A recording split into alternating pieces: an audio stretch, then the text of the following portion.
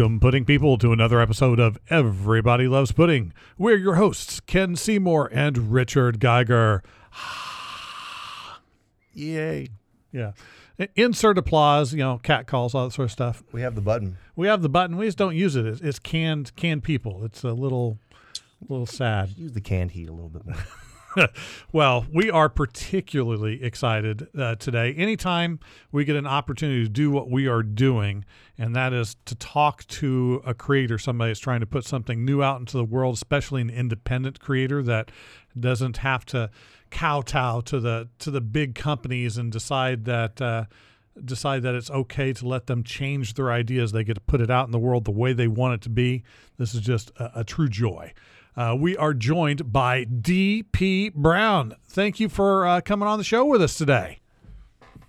Thanks for having me. I'm not on mute. Oh, I'm not on mute, am I? No, not at all. Okay, all right, that's all good. I see the mute on the screen and everything. I'm like, okay, I'm good. But yeah, thanks for having me, guys. I appreciate coming on. Ken and Rich. It's exciting to be here. Let's get down to brass tacks and talk about some good stuff. Absolutely. Comic culture. So we met at the convention in Cleveland, Ohio, originally known as Wizard World and now known as Fan Expo.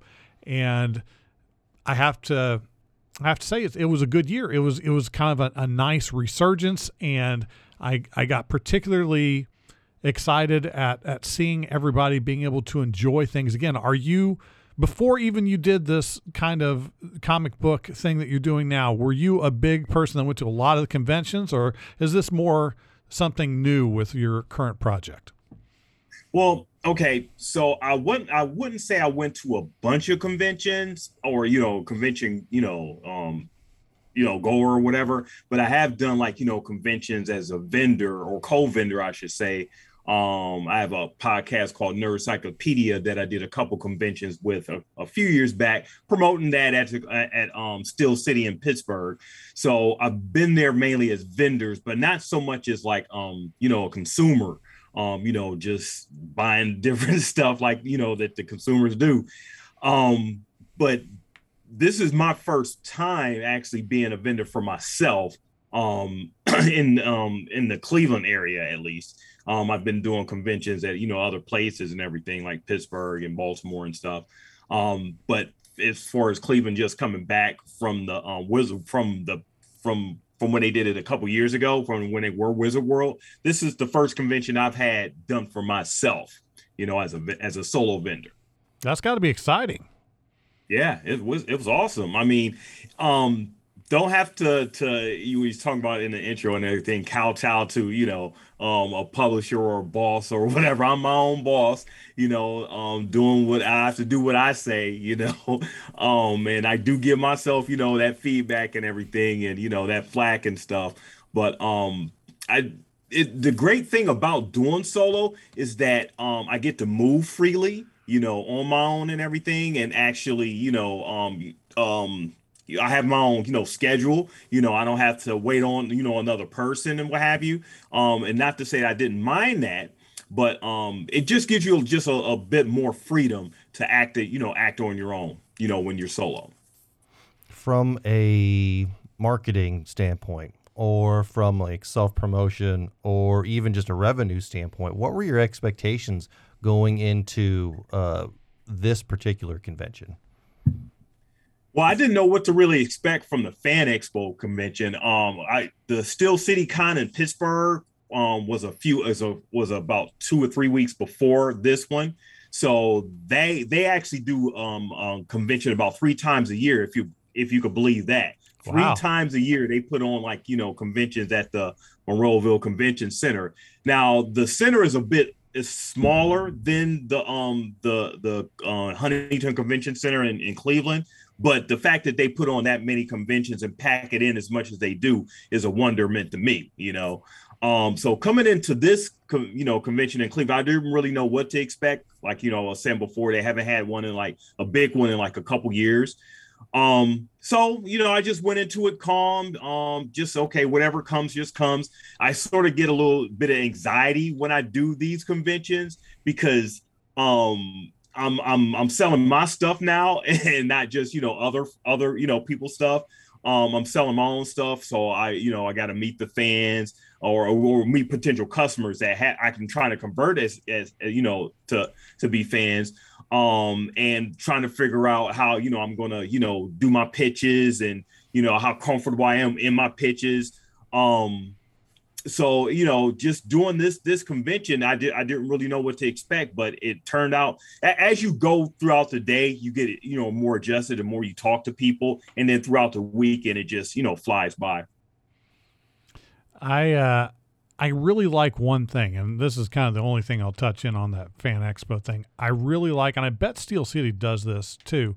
They really reach out to the local community to be a big part of that show and to give it the flavor that it has and to show off what local talent can do. I mean, yeah, you go for some of the big names that come to these sorts of things, but the real treat often is being able to see the local people that can contribute, even to the extent that, like, when you're watching the panels for the celebrities that were there, the people that were doing the interviewing were local people. Local. Yeah. I mean, that's really important because I mean, the local vendors and, the community, the cosplay community is local, they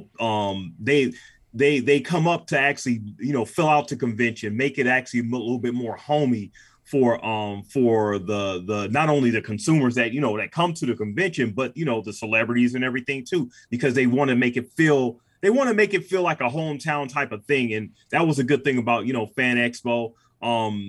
It's a few differences that I see that they could do better, but they have a really good start in coming back. So I expect next year to be a lot more smoother than it was this year. So I guess I'll touch on the local connection a little bit more.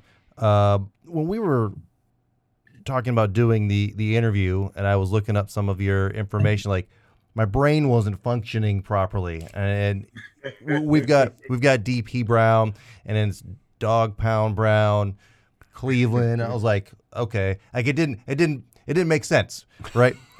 And then I saw a picture with the jersey on. I was like, oh my gosh, how dumb am I, right? So like okay, now everything comes together. But I want to know. Obviously, you've got it in your name that you're putting out there. What that kind of effect from that Cleveland fan base, particularly for the Browns, has, because there's been so many ups and downs, right? They were there, then they moved to Baltimore, and then now the team comes back, and now you've got the Tim Couch era, right? And then there's like I'm a Bears fan, so I know how like the bad football's been the last 40 years. I get it. I understand that, right? You got a Super Bowl. Well, that's true. That was, I mean, you can only go back so long before you can just quit preaching on the same thing. But I want to know what type of influence that has had on you as a content creator and as you've gone through making these different projects in the podcast, like the nerd culture, even, like, because oftentimes the sports culture and the nerd culture don't go hand in hand. So how has that kind of, affected you going through the years? That's a great question. That's actually a really good question, because I haven't had that type of question asked, and I've done dozens of interviews and stuff and everything. So I definitely appreciate that, Richard. First and foremost, I'm from Cleveland. And I'm a hardcore, diehard Cleveland Browns fan, first and foremost. So if you combine that with the fact that I love comics and stuff, I mean, to me, it just goes hand in hand. And the funny thing about you saying that that the sports and the pop nerd culture and everything doesn't really mix. If you're really into something as hard as you are, if especially if you can't play sports or whatever, you're a nerd about it and everything. I love everything about the Cleveland Browns, the Cavs, the Indians, and everything. So I'm a nerd about that type of stuff, as far as the players and the history and everything. So if you want to relate, as far as like the nerd part about it, it is like a symmetry, between like the culture of the sports stuff and the culture of like the comic stuff.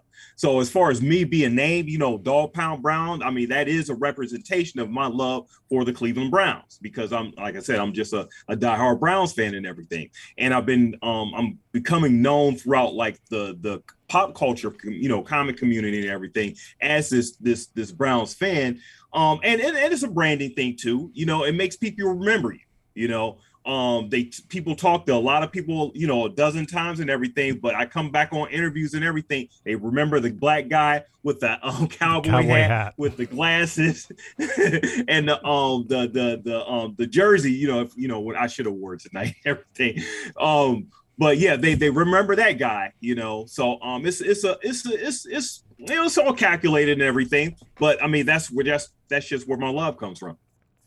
Well, there's a lot to love, especially when you are going to focus on something like the comic book and nerd culture. A lot of times that is germinated early in one's life. Did you get that early start in your love for comics, or was this something that you kind of came upon later? So great question. So my dad, he got me into comics when I was like 5 years old. He bought me my first Spider-Man comic. I remember it was Scorpion on the cover. I can't remember the actual issue, but I do remember it was one of those like I think John Romita covers, from back in the day and everything. Nice. But he took me to a newsstand, and that just changed my life and everything. It was I think it was Lawson's in Cleveland. I used to go up to that corner store all the time to get my comics.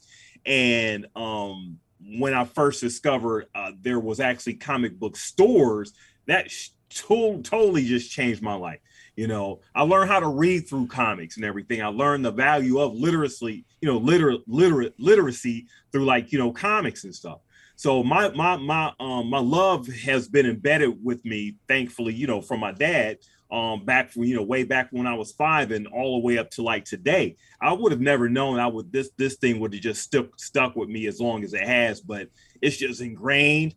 It's something that just can't be removed from me. I mean, it's in my DNA and blood. I love everything about the colors, the artwork, the writing, anything about comics, the smell, you get that fresh comic smell and everything, coming into like a comic book store. I mean, it's just something that just moves me.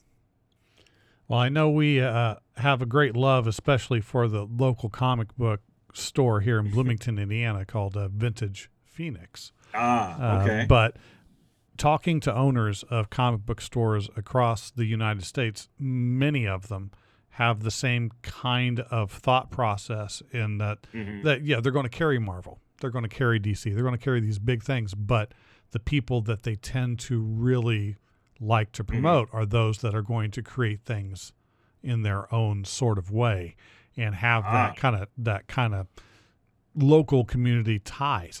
Have you had a chance to really sink your private press into some local comic book shops? Have you managed to get it to start to spread out into the surrounding regions? Yeah, that's my mission, for this year. So last year it was when I first started, making this comic, The Theme of Thieves, in a more of a printed, edition. I did my Kickstarter last May for the first issue, and then I did my second Kickstarter last December for the second issue. Gotten that out and everything earlier this year. And I've actually, done a few conventions to, just get the book out there to test it out, to see how it is with the fans and everything. And now my mission is to work it through like, comic shops and everything. So that is my aim and goal, for getting like the, Theme of Thieves out there. So yes, it will be in the comic book stores, this year. Ooh. Oh, okay. So this is a little bit more of behind the scenes stuff, I guess you can say. So tell me about you searching for your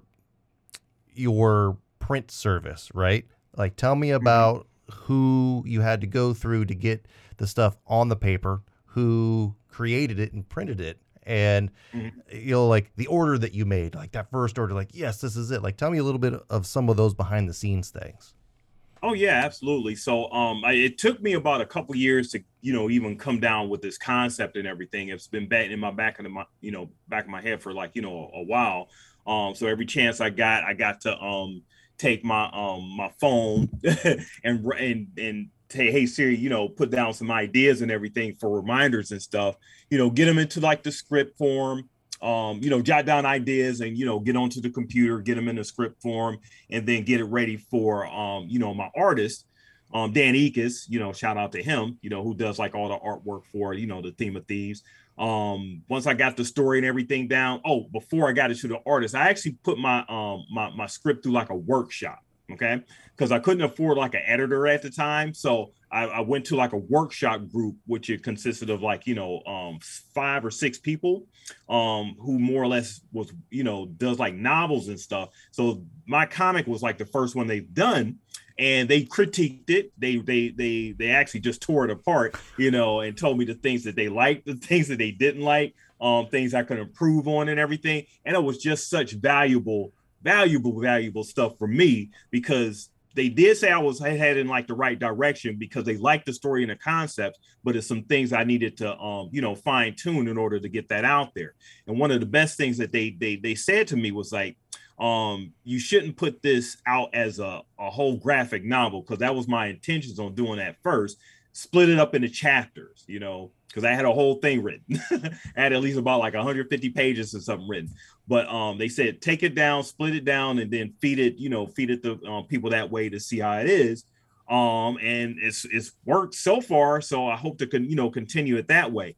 And then once I got it to like once I went through that, I got it to my artist. I met my artist in Pittsburgh at a Steel City Con. So we got together, and he liked my script and everything, and I liked his work. And I was searching artists all over Instagram and DeviantArt and everything to try to find the best one to fit my style, and just lucked up upon him. And it was a blessing that he was able to do sequential work, because it's not easy to find artists that actually does sequential work and actually want to continuously get paid for it. So I was blessed to find him.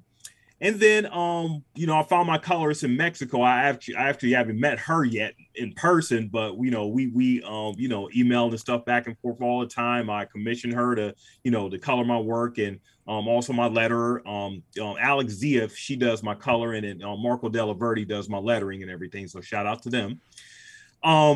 And then finally, once all that stuff is in the pot, they send me back everything, and I approve it. And, it's once it's to my satisfaction, then I try to choose a printer. And yes, I've had to choose a couple to choose from. I went with Comic Impressions, who was a really good recommendation from another group that in a Facebook group I'm in, and they've done like they've done a really good job on like the first issue and everything. So I was really happy about that. Once I got the copy back, of the work, I got super excited. It was like my first comic. I did like a video on it. You can see it on my YouTube channel. It was just a sight to see for me, because I was just so excited and so happy about it. So, in a roundabout way to answer your question, I mean, that was the a process all the way up into me getting to seeing that first print come off the printers. Yeah, that had to be exciting. Just getting that box or envelope, if it was just a single episode, and just taking it real slow, just edging it out there, prolonging the joy that you've got. Mm-hmm. So, all right. So here's my question. So I'm creating something new. I'm putting myself in your shoes, and putting it out there. My first thing I think of is, okay, who is the first person I want to show this? So who was the first person you wanted to show your finished product to? And did they react the way you hoped they would? First person I showed it to was my wife. I said, wife, I said, I finally did it. I told you I was going to do this. and she didn't believe. Well, it's not that she didn't believe me, but I've had like ideas and everything. I've done certain things before, but this was something I was extremely passionate about, and I told her the plan and everything, as far as how I was going to go about it, and finally it got done. And when the finished product was out there, I got it into my hands, babe. I done it. I did it. Here you go. Check it out. She got to see a lot of stuff before I actually sent it off to print, but to actually see a physically printed book, I mean, it was an exciting thing. So she was the first person that I let see the first issue there. Well, it sounds like she was definitely the supportive kind of person that you needed it to be, rather than like, what was it, Gabriel Iglesias that has a, I can't even do it right. Do it poor justice, but just that look that knows like, you didn't do anything. So that's good. I like that. It takes a lot to put a creation together and everything. And I mean, you get nervous when you put your baby out. You make the food and everything, and you create it. And I'm not a woman, so I don't know how pregnancy is, and I don't know how to have a baby or whatever. But I felt like this was my baby coming out into the world, and for it to be judged at the end of the day. So you have that factor too. So she I knew I had her support already and everything. But I also wanted her critical ear on what she thought of it and everything. And she gave me her honest opinion, and she thought it was good. That's all you can hope for. I feel like we spoke to somebody else who had their coloring done from someone in South America here. The one that did the cookbook comic. Oh yeah. To me, obviously, that's something that couldn't have been done in realistic terms. Maybe even 20 years ago. But now with technology the way it is, it's just like you can send it, they can do their work, and they can get it back to you. And it's just like the whole process of reviewing, editing, going back and forth. You're doing it across the world. To me, that's like, it's such an incredible concept. Yeah. And the great thing about that is it opens your world up to many different people you can collaborate with. So you're not just looking in your local area or film referrals and everything. If you search the internet enough, you're going to find something that you want. And hopefully that they can actually collaborate with you to get the work done. And like I said, I mean, I've had like some good fortune in this aspect and everything to get these get this work done by Dan and Alex and everything. So yeah, not even having to met her, and she doesn't really speak a ton of English and everything. The translations that come from the emails, the technology that comes from that to make her understand what I want. I mean, it's just amazing. Now, I have to say one thing. When I was looking at the press materials that you gave me, and, I already had the impression when we talked, like, I think this is a dude that I could hang out with, have a drink. We get along pretty well. But then when you said, this is kind of inspired in a sort of way, back in the Quantum Leaps, like, okay, yeah, he's going to be my best friend, because that was my show back in the day. Watching Scott Bakula not quite know where he was for half an hour each week. Yeah. Well, network television, you have like 2 channels. Well, I had probably 5 channels, but to have that type of show, that's something that you could watch in regularity with, no DVR, maybe a VCR if you programmed it right and had enough tapes to be able to watch it. But that was one of the few shows that I tried to catch whenever it was on TV. Was that one of your formative shows? Oh man, that was appointment TV for me. I think it came on like 8:00 on NBC on Wednesday nights. I was there. As soon as I trying to figure and the way they left off the episode and the cliffhanger where he was leaped into like another body, and they had like a different scenario, whole different type of scene and scenario that that he had to get into, and then he leaves off the episode. Oh boy. You know, that was just like, just that I was there next week. You had me coming back next week. So, I mean, it was a very, very, I love Quantum Leap. I mean, that was one of my favorite shows. I always love the chance. I mean, I love or hate, the cliffhanger end of any show or book, but just the way they would do that, the one that really got me when I go, it's like, oh, I really have to see that. I don't know if I want to see that one. The one that they did with the JFK assassination where he jumps into Lee Harvey Oswald's like, I don't know if I'm ready for this one.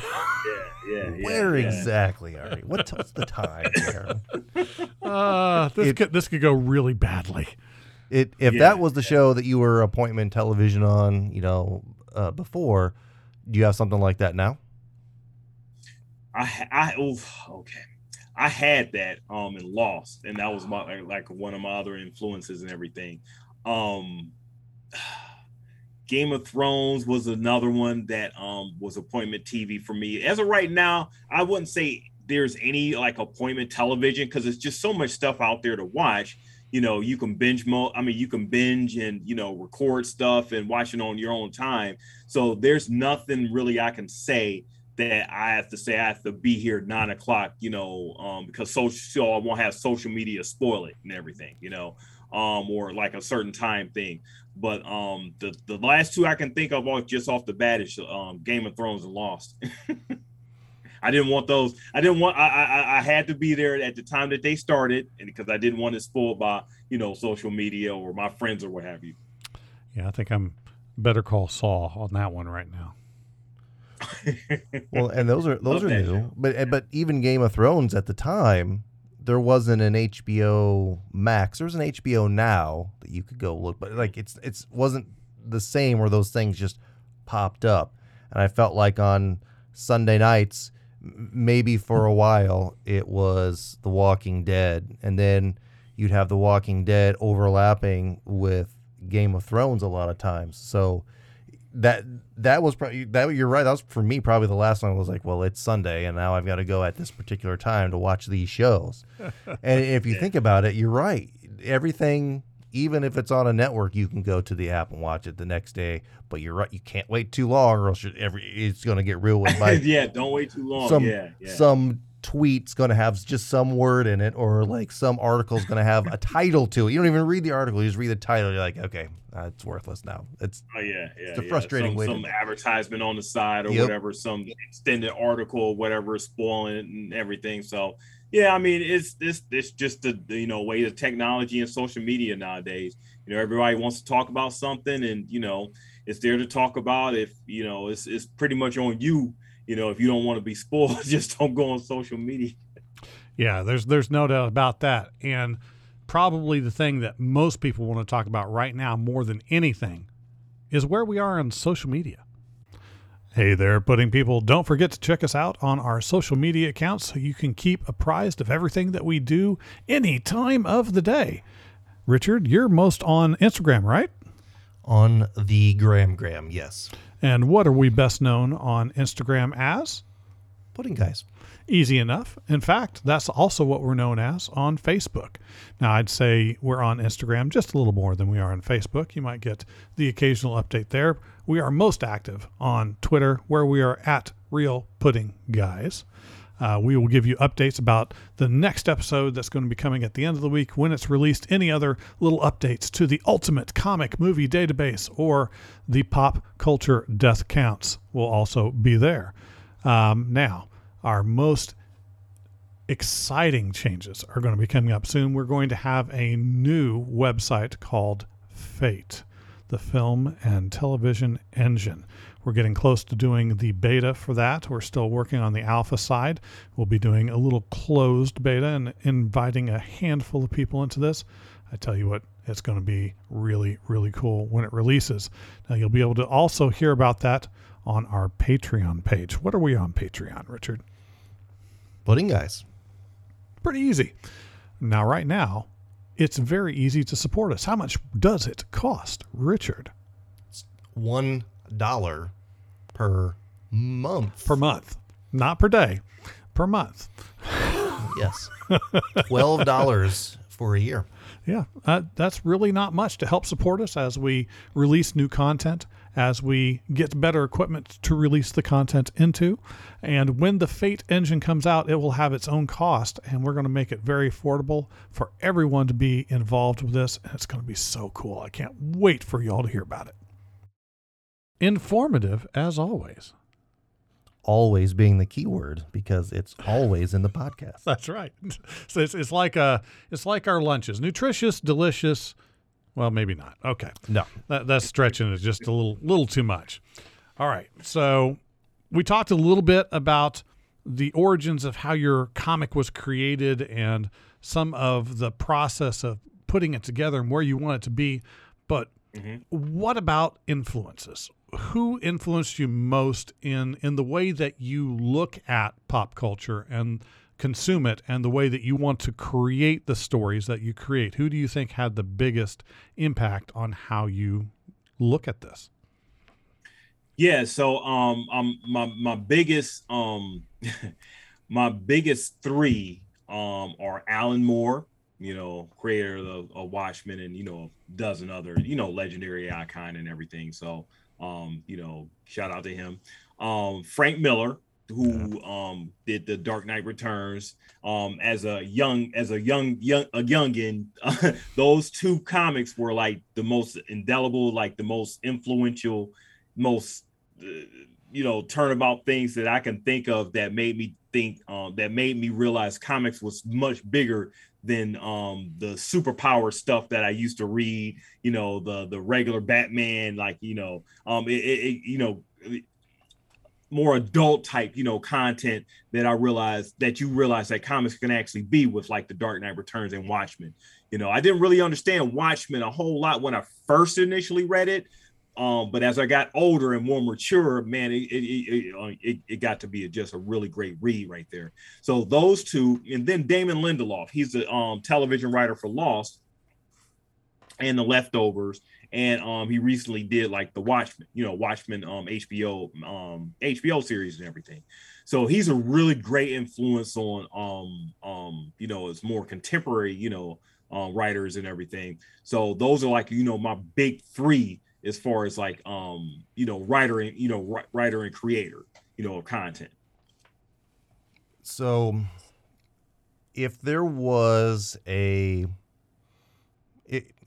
said Watchmen and you said a few other ones, is there one that's just your absolute favorite, even though you got a lot of inspiration from Watchmen and the Batman series and things like that by Frank Miller? Was there one, even when you were younger, like you said, your dad handed you one when you were 5.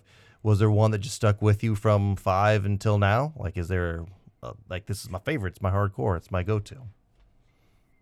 Oh man, that's a really good question. I mean, it's just a bunch of stuff I used to read that have lasted to me. I'm thinking right off the bat, John Byrne's Man of Steel. That miniseries, when right after Crisis of Infinite Earth ended, the Man of Steel series, that was a really a game changer as far as me liking actually Superman. Because I wasn't a real big Superman fan before him, but John Byrne, in his hands, it actually made me a good Superman fan. It's the long hair, and right? Then it's the long hair. Yep.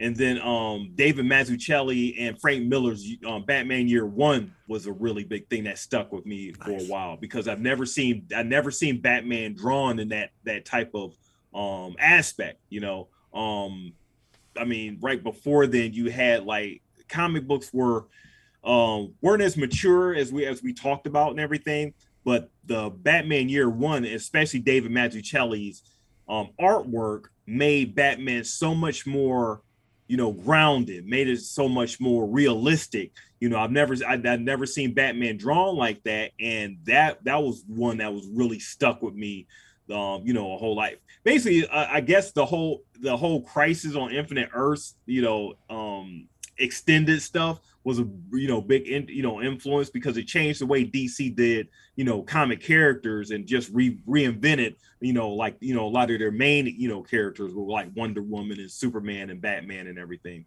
So off the bat, that's what I'm thinking about.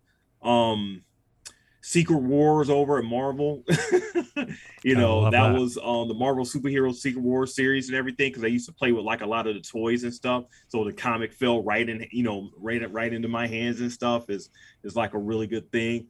Man, that's a good question there. It's sometimes hard to find just one favorite because so many different things reflect different aspects of your taste, different aspects of your personality. And there's so much that can be had. Taking your interpretation, your story is not what I would call, from let's say 20 years ago, not traditional comic book fare, not what you would think of as the tights and spandex and the cape kind of thing. It's intended to tell a story that seems to be more grounded in reality and psychology and interpersonal relationships and history. And that's the thing that got me, that kind of piqued my interest, that historical aspect.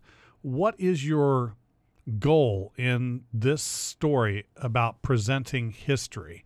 How are you going to try and weave that into your tale? So, I'm a big superhero fan. But that was, like I said, in my DNA and everything. But I've gotten a lot older, a lot more mature in my taste and everything. And while I love superhero, concepts and stuff, I felt that I wanted to create something outside of that, that genre, if you want to call it, and create something more grounded is such a like a overused term and everything, but it is what it is. I wanted to make something sci-fi, because I Maybe love time travel. I love maybe relatable. characters. Yeah, relatable. Yeah, there you go. Exactly, relatable. And for something that for people who aren't really into comics, they can actually come on board and actually read my stuff and not see the confusion of different panels and different artwork and everything, overlapping panels and stuff. While I do like that stuff, I think it's really confusing for people who are really trying to get into comics, to try to understand exactly where to follow, the different, the story, within like on a page and everything. Because comics nowadays, to me, especially Marvel and DC, they do a lot. A lot of the artwork is great, but they do a lot of action and stuff as far as overlapping panels that is just, to me, just confusing to new readers. And I wanted to make my comic more palatable to like new readers and people who actually just getting into like the genre. So that's why my influence, as far as like the 9-panel setup, if you check my comic out, the 9-panel setup, and more like the more traditional type of setup for my comic was a more as you say, relatable thing for people who are just getting into that type of thing. Yeah.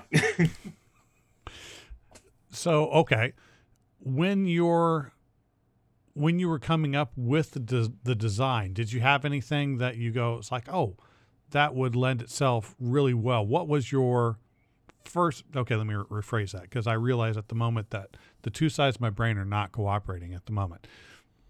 Is there a historical period that you just immediately, okay, that is the first place that I want to go to?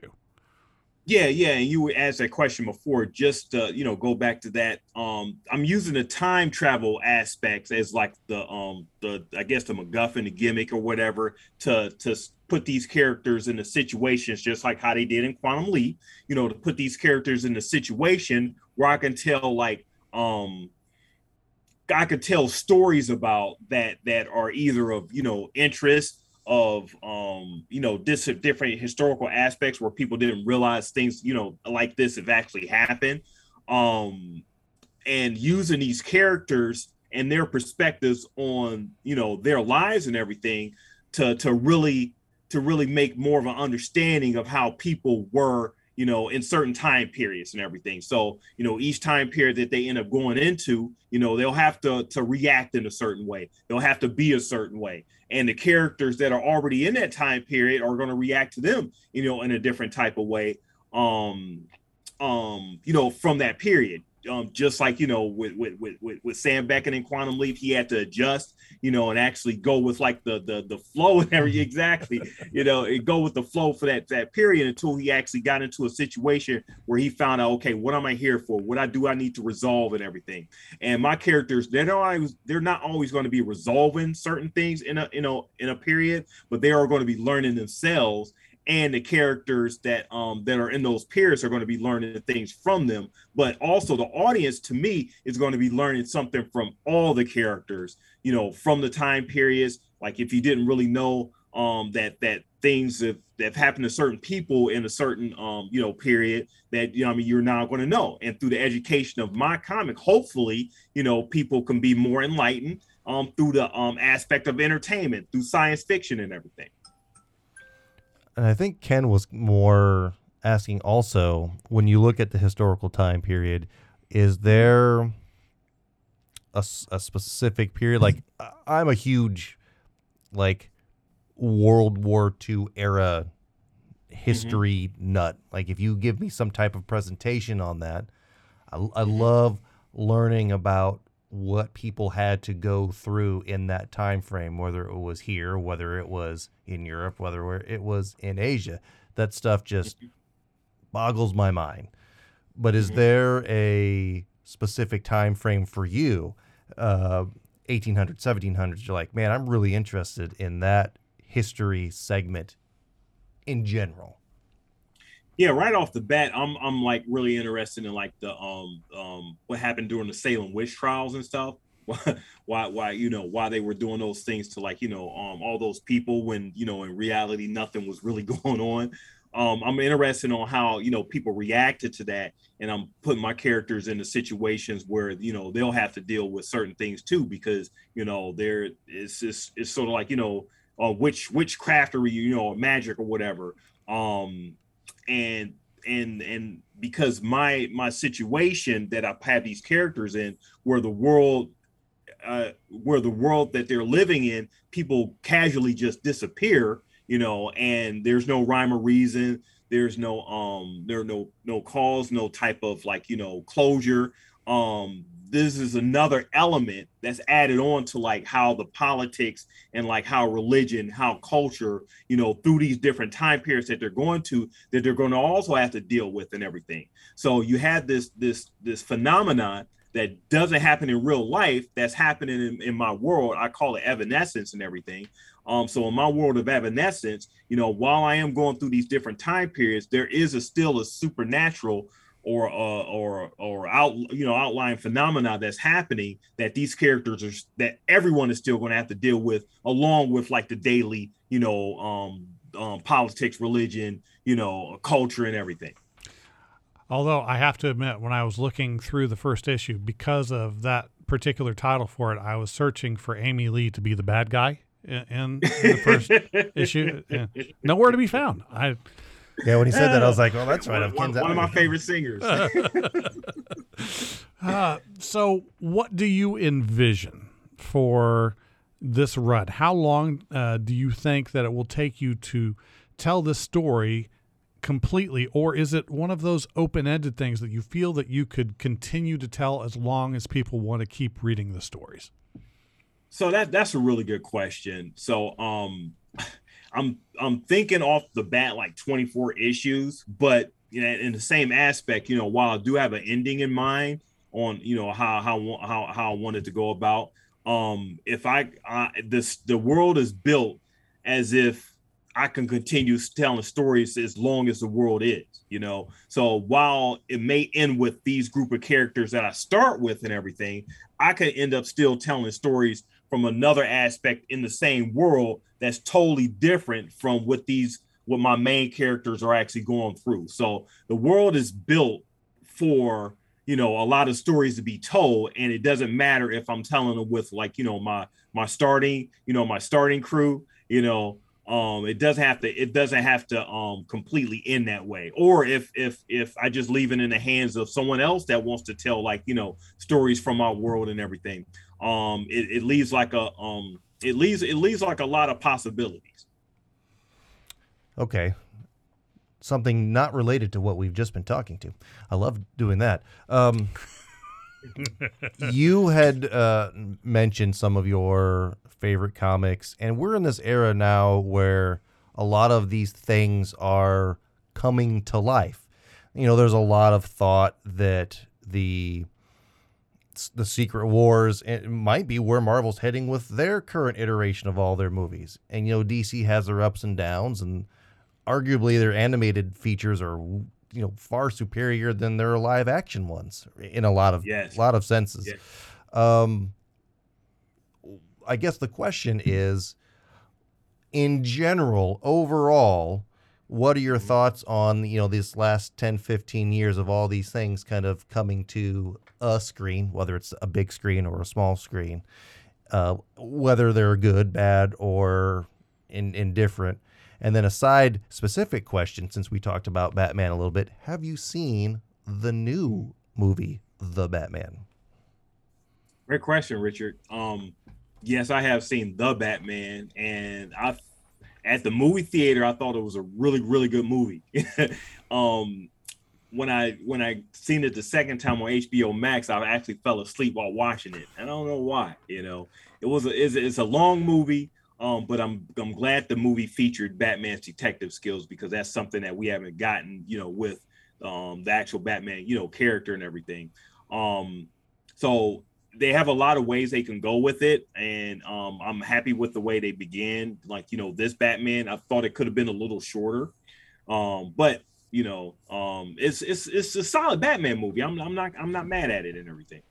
Now, as far as like how the last 10 to 15 years this stuff is coming to the screen, it's been the most glorious thing I've ever had happen in my lifetime, because Rich, I grew up on this stuff.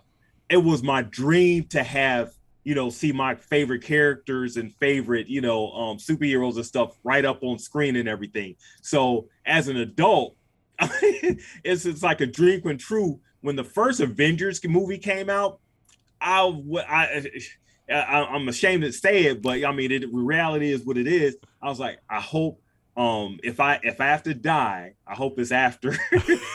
It can't be before the Avengers movie comes out. The first Avengers movie, because I never seen anything like that. With like characters coming from different franchises crossing over into something whole. That was something that's never happened in the history of movies.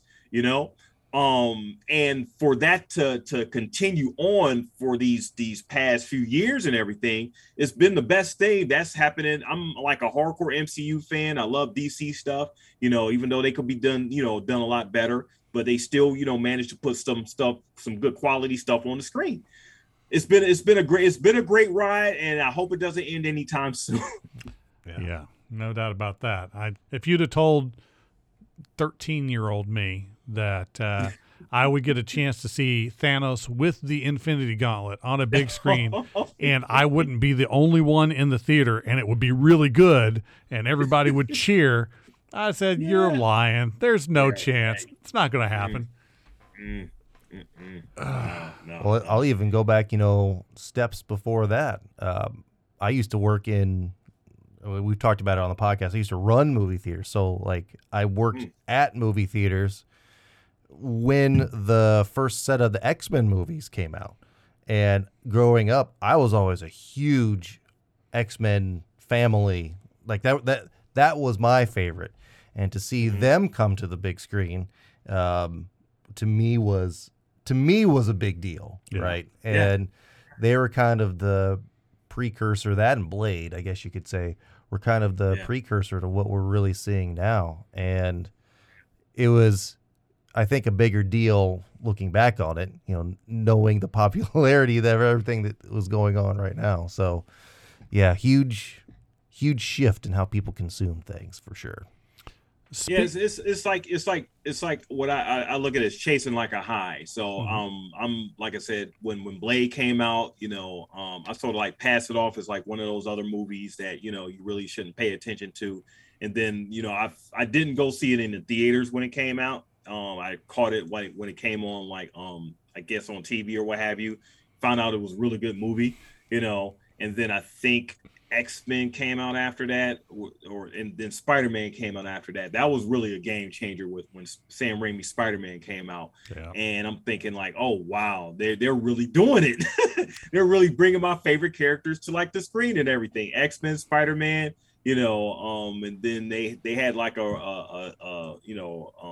Hollywood started believing in these characters, and then Marvel, MCU ended up taking over and everything, and then the history was made there. But as Kim was saying, you go back to young me, and you tell young me that okay, these things were going to be happening in the future and stuff. I would have never believed it, because I've grown up in school, going to school, and was told that comic books were like corny. You were not popular.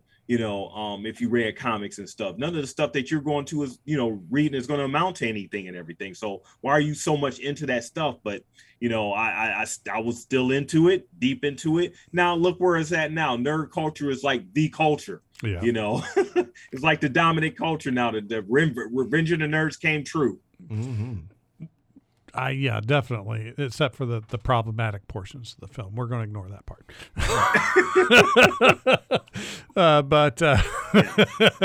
But okay. So often when we talk to actors and such on the show, we ask a specific question. We're going to twist that question just a little bit. And usually we ask an actor, well, if you had a chance to play any comic book character, who would you play in a film? So going from a writer's standpoint, if you had the chance to write any comic book character into a big screen film, who would it be? Any comic book character into a big screen? Oh man.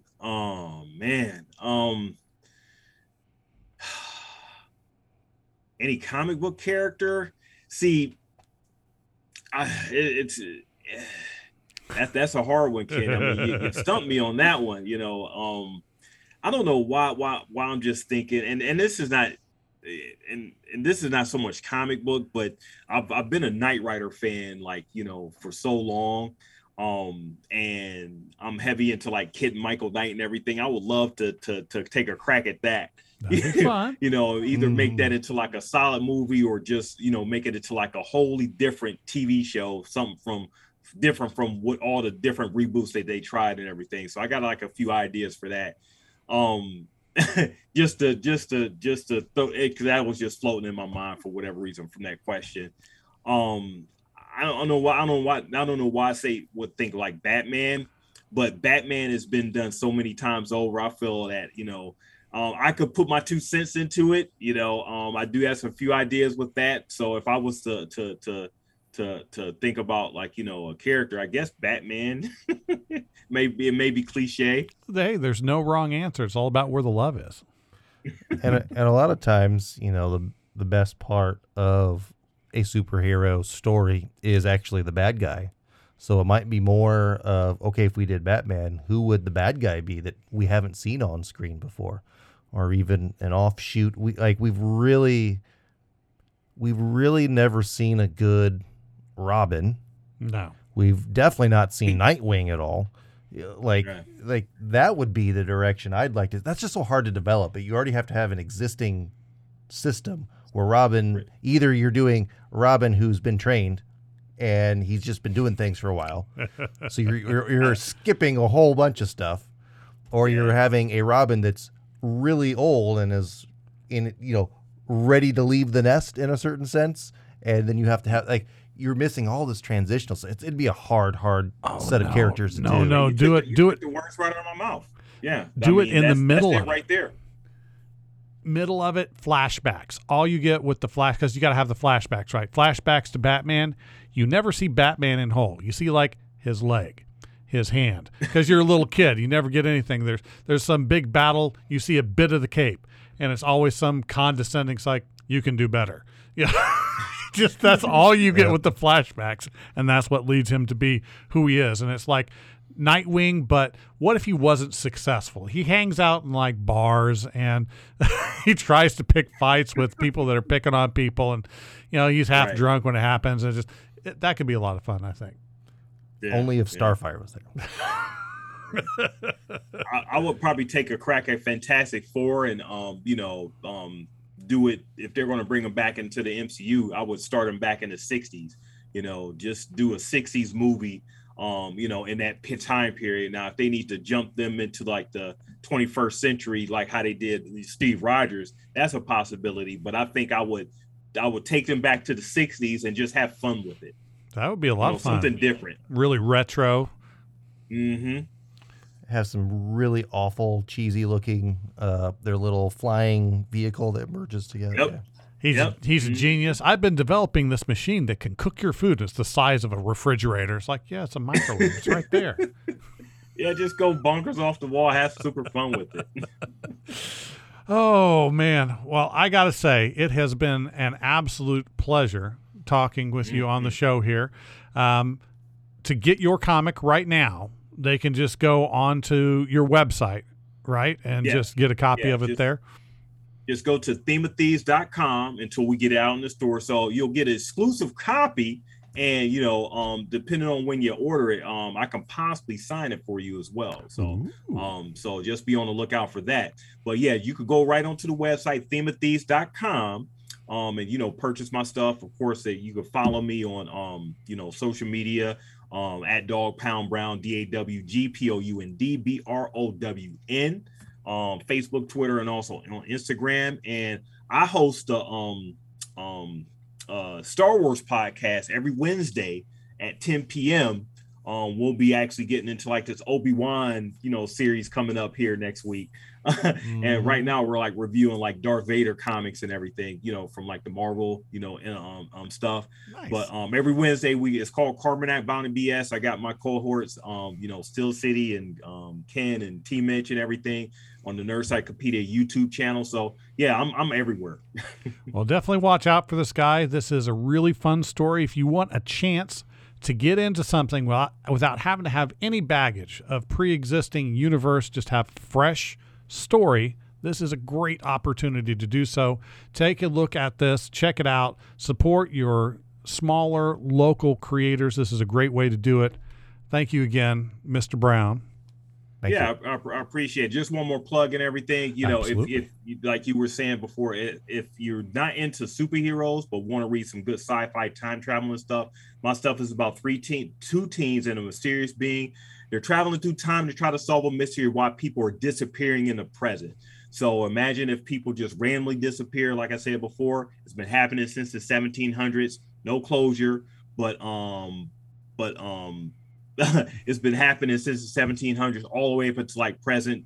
And I'm dealing with like culture, politics, and religion. That's what the Theme of Thieves is about. That's going to be so much fun. Yeah, very good. And that's where the music fades. How'd that go for you? Is that good? Oh, that was good. I sorry, I had to I didn't even explain like the thing of the story and everything, even though you asked the questions and stuff. So just wanted to get that little plug in. well, maybe we'll get you back on again. We'll talk about it more because we love just geeking out with people and the Oh yeah, it was a fun conversation. I loved it. When episode 3 hits the shelves. Yeah, that's the perfect timing. Do you know when you're going to do the Kickstarter for the 3rd issue? Yeah, it'll probably be sometime in September, October. I'm thinking more or less October-ish and everything. So, yeah, you'll be hearing from me. Yeah, we'll definitely have to have you on again because, like I said, I love supporting the local creators. That's the thing that's just awesome. We talked to Stuart Sager here just a couple of weeks ago, one of our favorite kind of more local artists, and he's from Indy. Yeah, so just seeing that is the fun part for me. Yeah, I got to get out to one of you guys' cons and everything. I've heard some good things about your area. So if you want to go to Indy, PopCon is a good one. Indy PopCon. Okay. There are some smaller local cons that if you're trying to be more cost effective that you can get into. If you want to go to the biggest one, that's going to be Gen Con each year. It's Gen Con. Okay. Technically a gaming convention, board games, card games, things like that. But if you want the widest group of people to expose your stuff to, that's where you want to go, because they Okay. they take. Have you been to Indianapolis's convention center before? No, I've been to Indianapolis, but not their convention center. Okay. So basically where the stadium is, where the football games happens, attached right to the convention center. But when Gen Con occurs, it not only takes over the entire convention center, which let's compare it to Cleveland Convention Center. Okay. The Indianapolis Convention Center is probably 5 times larger than the Cleveland Convention Center, and it takes over all of that. It takes over the stadium. It takes over all of the hotels connected to it. It takes basically anything within half a mile of downtown is Gen Con. Huh. Okay. So like triple digits, tens of thousands of people that are streaming through that. So booth space, a lot of times, people like group together to kind of share some booth space cost. But if you want to really get your stuff out there and see a bunch of people, that's a good convention to do it. Yeah, I mean, it's a bunch of them out there, so I know I'll eventually get around to it. So, but yeah, I definitely would love to get out that way. Yeah, well, I wish you the best of luck, sir. I look forward to hearing about your third issue, and we'll get you on again and talk, and hopefully you will be able to enjoy the Obi-Wan show as much as I think I'm going to. Oh, yes, it's going to be awesome. Hope you guys check our podcast out and everything, too. Definitely will do. Thank you again, man. Thanks a lot. Thanks, Rich. Thanks, Ken. Have a good day. All right.